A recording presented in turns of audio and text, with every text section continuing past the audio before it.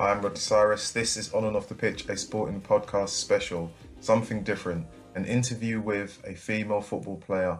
I was fortunate to catch up with the captain of Dulwich Hamlet Women and find out what it was like for her being an American abroad, playing football in the UK, and where it all began for her and her hopes for the future. I hope you enjoy it.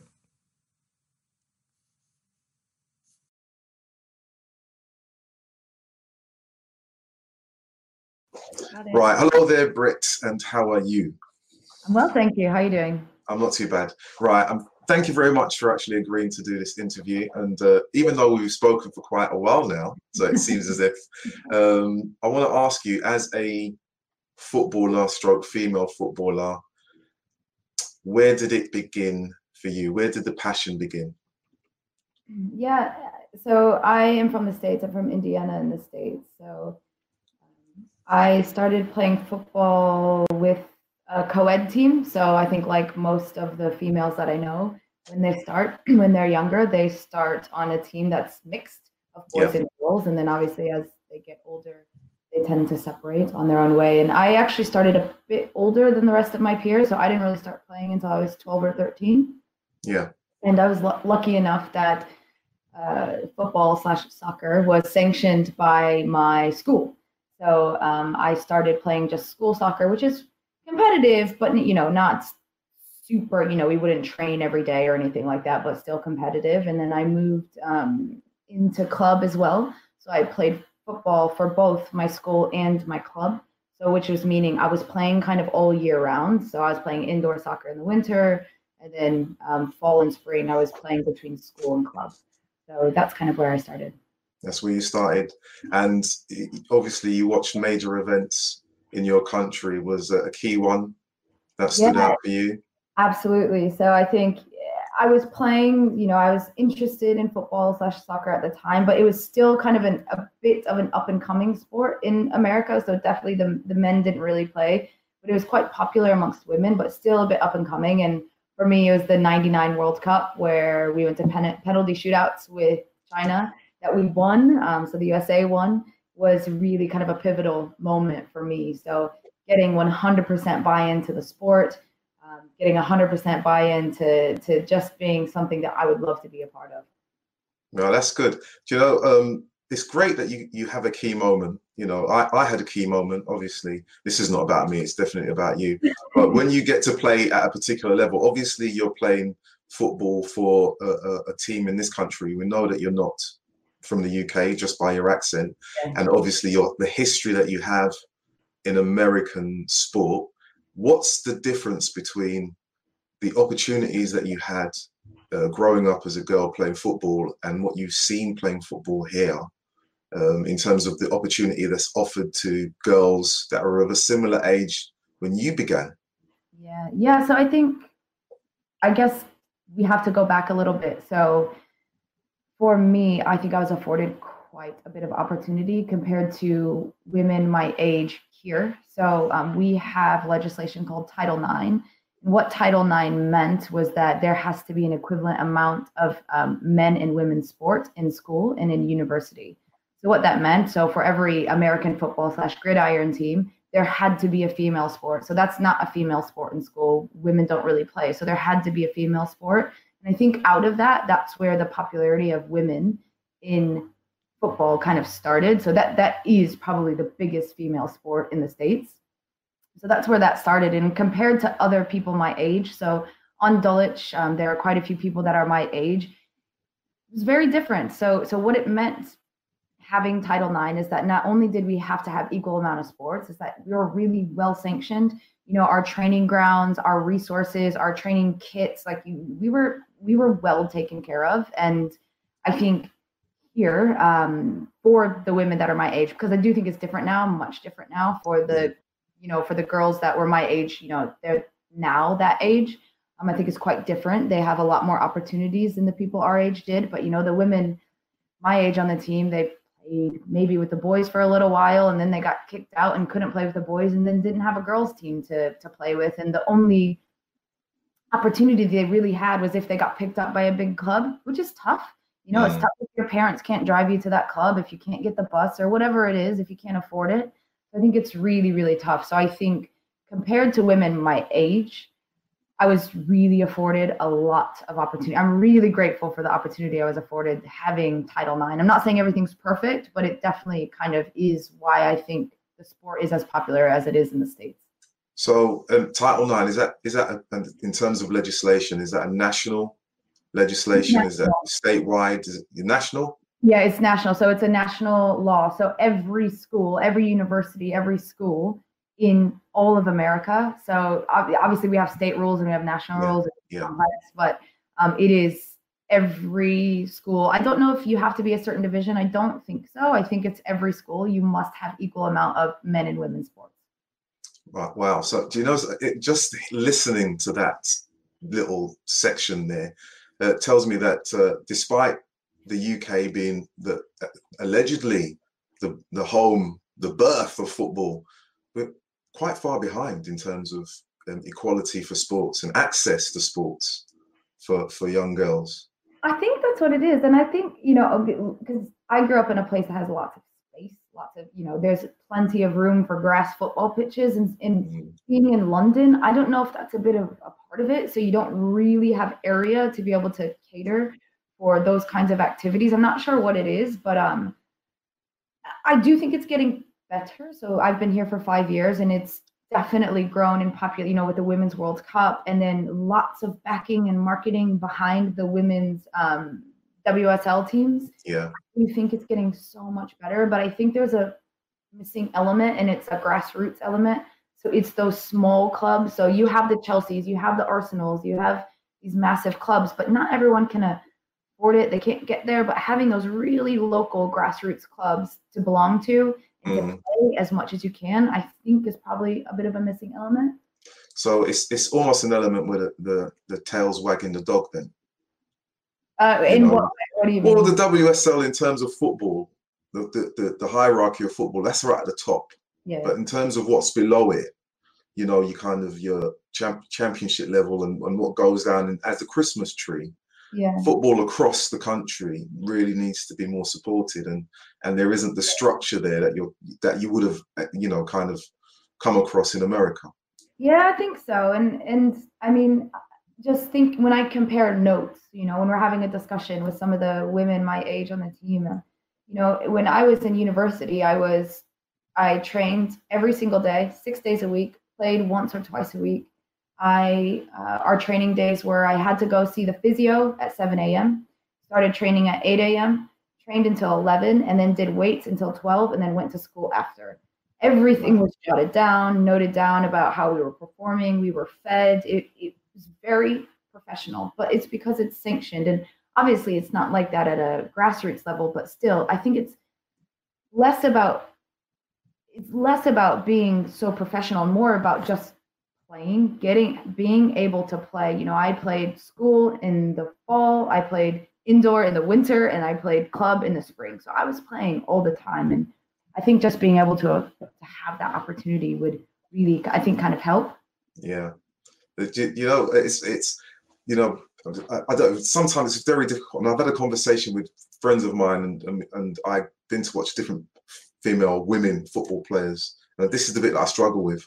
Um, I went to Dulwich Hamlet and watched the women. Then you played QPR, and it's girls. Then it's Fulham Lade, and I'm like, oh come on. Yeah. The acronyms that go after the club, and I'm like, does that bother you? Because it kind of trips me up. You know, I kind of think I'm making a mistake here, and if I say the wrong thing, I'm going to upset someone.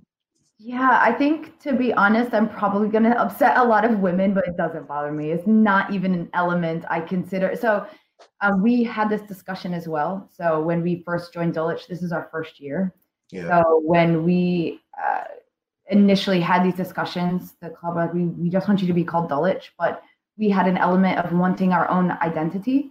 We wanted to be, so we wanted our own socials because we have it's not like we were a bunch of new players. We were a club before. So Mm. and we have a very strong identity and a very strong fabric that holds us together. So I think in terms of keeping that, we decided to put women's football club at the end. But for me, I'm very rarely offended by terms like that are kind of tagged on. I guess girls, I don't know, that's a bit they are, some of them are young, so they are kind of girls, but I mean, no, that's not something that's going to trip me up. And I know it does for some people, but to me, I'm more focused on the game than any sort of.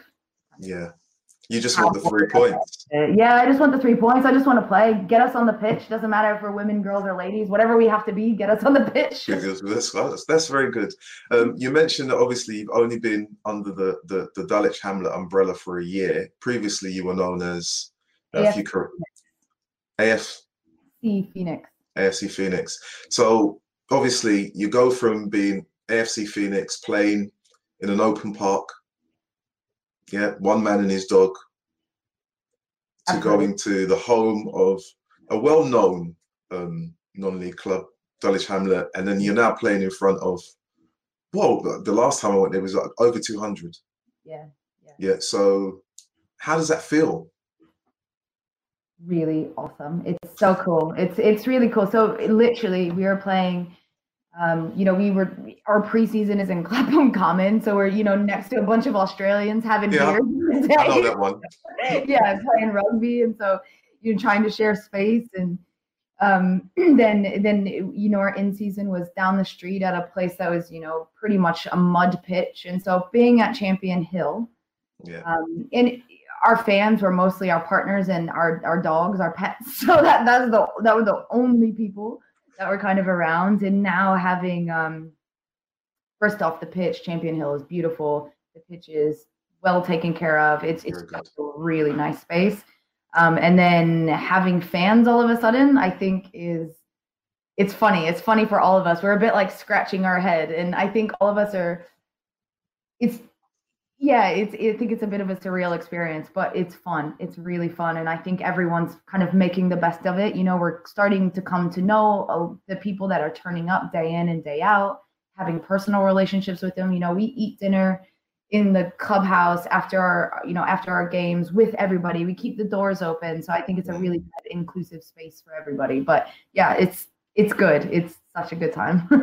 Do you know what, that for me, that's quite nice. I mean, obviously I've been to watch you a couple of times now, so it's I'm feeling more like I know you guys, but also becoming more of a fan as well, And for me, it's a local club. It's been a local club. I've lived not far from the club for many, many years, so it was almost a no-brainer to actually go and watch you guys. And when I saw I have to say, I saw the tweet on Twitter, and I thought, I'm going to go down there and watch this team. No idea what was happening. No, I didn't know anything about you. Went, and I was kind of like taken with what I saw, the commitment. And obviously when you see, as I said, I saw you initially on the pitch, and then I see you up close, and you think, you look a lot taller than you are on the pitch. And then you see the tackles go in, and you see and you just, there's a bit of me that winces, because there's a bit of me that I don't want you to get hurt. And you just generally, and all of the girls, I'm thinking, don't get hurt, because I know what it's like. But obviously, once you cross the white line, like any football player, you always think, I'm just looking for 3 points. That's it. And you can see that. Yeah, no doubt. I think it's quite funny because I think on the pitch, not that our personalities are different. I still think we're very much ourselves, but we're all. Sometimes I get offended when people are like, oh, this is your hobby. It is a hobby, but for me, it feels much, much more than that. The time that we put in, the emotions that we put in, and I think every person on our team would say the same thing. We all go on the pitch very focused, very much wanting to win. We're all competitive. We went to the men's game on Saturday, and we were selling raffle tickets, the 50-50 tickets. And immediately it was a competition who could sell more the quickest. We were running around, so extremely competitive. But I think, off the pitch, when you step off the pitch, I think we've really kind of endeared ourselves to the fans. So I think slowly we're getting our own fan group. We definitely, I think, have a unique one to the men's, but slowly I think some of the fans are kind of trickling over to us. And I think we're so accessible to them, and that, when we're in the clubhouse walking around talking and stuff. And I think we've kind of really endeared ourselves to those, members at the club. Okay, well, do you know what? Then what will happen? You'll need to get photos framed, signed shirts. That'll be the next thing. I know. I mean, listen, I was already signing calendars last night. We have calendars out that's men and women. So Yeah, we're big time now. We're big I, time. I feel offended that I don't have one. You should pick one up and I'll sign it for you. Thank you very much. I think I will. um, Obviously, it's not all been plain sailing, playing football as a female, or just wanting to be a footballer. Just, the term female footballer is always going to come up, and at some point we want to get to a point in the history of the sport where regardless of your gender, you're just called a footballer. Yeah. So obviously going to games before, when you're getting ready, you had the odd comment, I take it. Yeah, so I think again, the thing is I really, because England, London is my home now, and it very much is my home to me. I don't I don't like finding myself comparing the States versus London and England. So, but I just think it's the times. I think the States was just a bit ahead in this particular space. So when I first came to London, I would wear part of my kit on my way to the game on Sundays, and I would get comments like, "You play football?" Like really shocked that I was a football player. They would ask questions like, "Oh, do you play for 90 minutes? How big is the ball? Is it the same size ball as what the men, are using?" And so, yeah, I think comments like that. I think from a few referees as well, just really bizarre behavior from some of the referees saying, "Oh, I didn't know women got cramps." So one of my teammates got a cramp in their leg, and he said, "I didn't know women got cramps." And it's just, yeah, I think that it was a period of time where I think the society in general is coming to terms with women playing football and actually being very good, very talented. I think in the UK, football is very accessible to everybody. So I think a lot of men think they're superstars, and so when they see women kind of rocking up, they just maybe have a bit of a negative opinion. But it has changed significantly since I've been here. Like even just in 5 years, it's changed so much. I think the Women's World Cup in France had a lot to do with that. I think the backing behind the WSL teams, the marketing that's been made available, the BBC, I think it's BBC documentary on the women's West Ham team. I just think it's stuff like that highlights women's football that really makes people become more interested in it and more knowledgeable about it. But it's grown a lot. That's good. And when will the Dulwich Hamlet women's documentary take place? Is it happening soon? Interesting. Are you going to do it? Would you like to do it for us? Well, yes. Well, suggested and sold. Your next move out of teaching documentary. It could be. I'll speak to someone. Okay. We have a number of creatives on the team that can help. But actually, so Joe Media, they have done, I think it's 2 or 3 clips on us already. So kind of following our path. They'll come again soon. It's been of a hard time for us the last few months because our coach passed away. Yeah. So it's been a bit. I think things kind of went on hold for that period of time for us to come together, gather our thoughts, kind of support each other, and hopefully again our advertising, I guess, our marketing will ramp up once again with Joe. But yeah, they've been doing some really nice clips. It's called Not Here to Take Part, so we belong here kind of thing, and they've done some really nice clips. Yeah, that's brilliant. For you, captain of the women's team, your aspirations personally in terms of what you want to achieve while you're playing, but also for the club, what do you aim for? I'm not going to say within the next year, say within the next 2 or 3 years. What's your aim? Yeah, so I am a bit older now. I probably can't tell. I'm very youthful looking, but I'm a bit older now. And I'll definitely be retiring soon, in the next few years, probably. So for me personally, I hope that next season, if not this season, next season, we can get promoted. But also, I'm not just a team member, I'm on the committee as well. So as a member of the committee, I'd love to get the club in a place where we can get to the WSL, WSL2 levels, really get promoted, build an infrastructure around the club in women's football that will allow us to get promoted. But for me as well, kind of a little personal project that I'd love to really be a part of is having a youth program for women. So there's a youth for the boys. And I know this is something they want to do, but it's kind of one step at a time. So I would love to be a part of a youth program, and not just a youth program, but where it's very structured and we can bring the youth through to the senior levels. That's something that I really want to be a part of. And I personally am going to push. There's a few others on the team as well. This is kind of a topic that we're really committed to. So I'm hoping that's something that we can kind of build at the club. Yeah. So really you're role models, and you're not just doing it for the here and now. You're doing it. You're future proofing the club itself.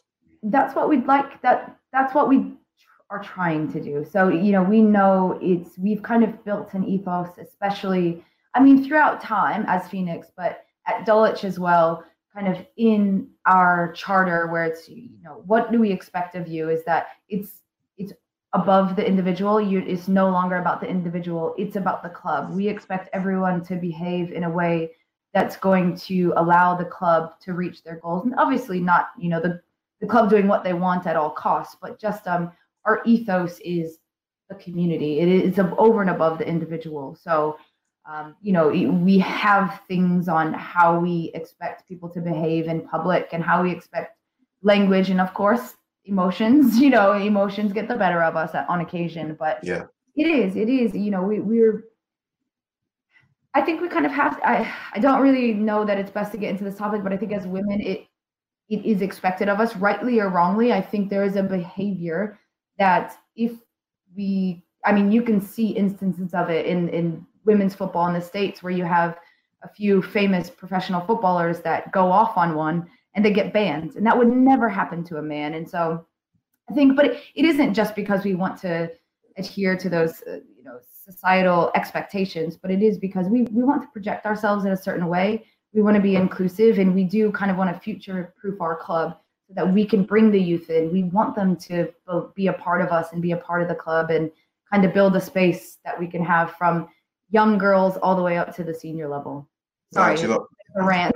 No, that's not a rant. That's just beautiful. It's just kind of you kind of really told me and everyone else about what you want to do, but it's also as a captain, you're thinking of others, and not just about on the pitch, beyond. So I think as a club, like that, as everybody, in our, everybody that's in our club, we all just really want to help the community. We want to be a part of this community. Dulwich is really, really special. Our fans are really special. Day in and day out, they come, they support us, they back us, they bring us gifts when they can't attend. It's just a really nice space, and I would love, and it's a really good area too, that I think there will be plenty of young girls that we could kind of bring into this culture and bring into the club, and hopefully provide a space for them to play sport and enjoy. That's good, so good. I want to move away from just you a little bit. Obviously, I'm going to talk to you as a football fan. You mentioned the WSL. Is there a WSL team that you support?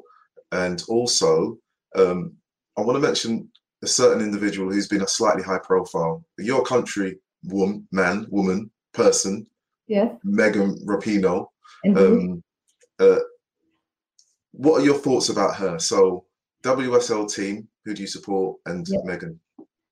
So I get this question quite a bit from the Premier League as well. So I find, did you hear the Arsenal in the background?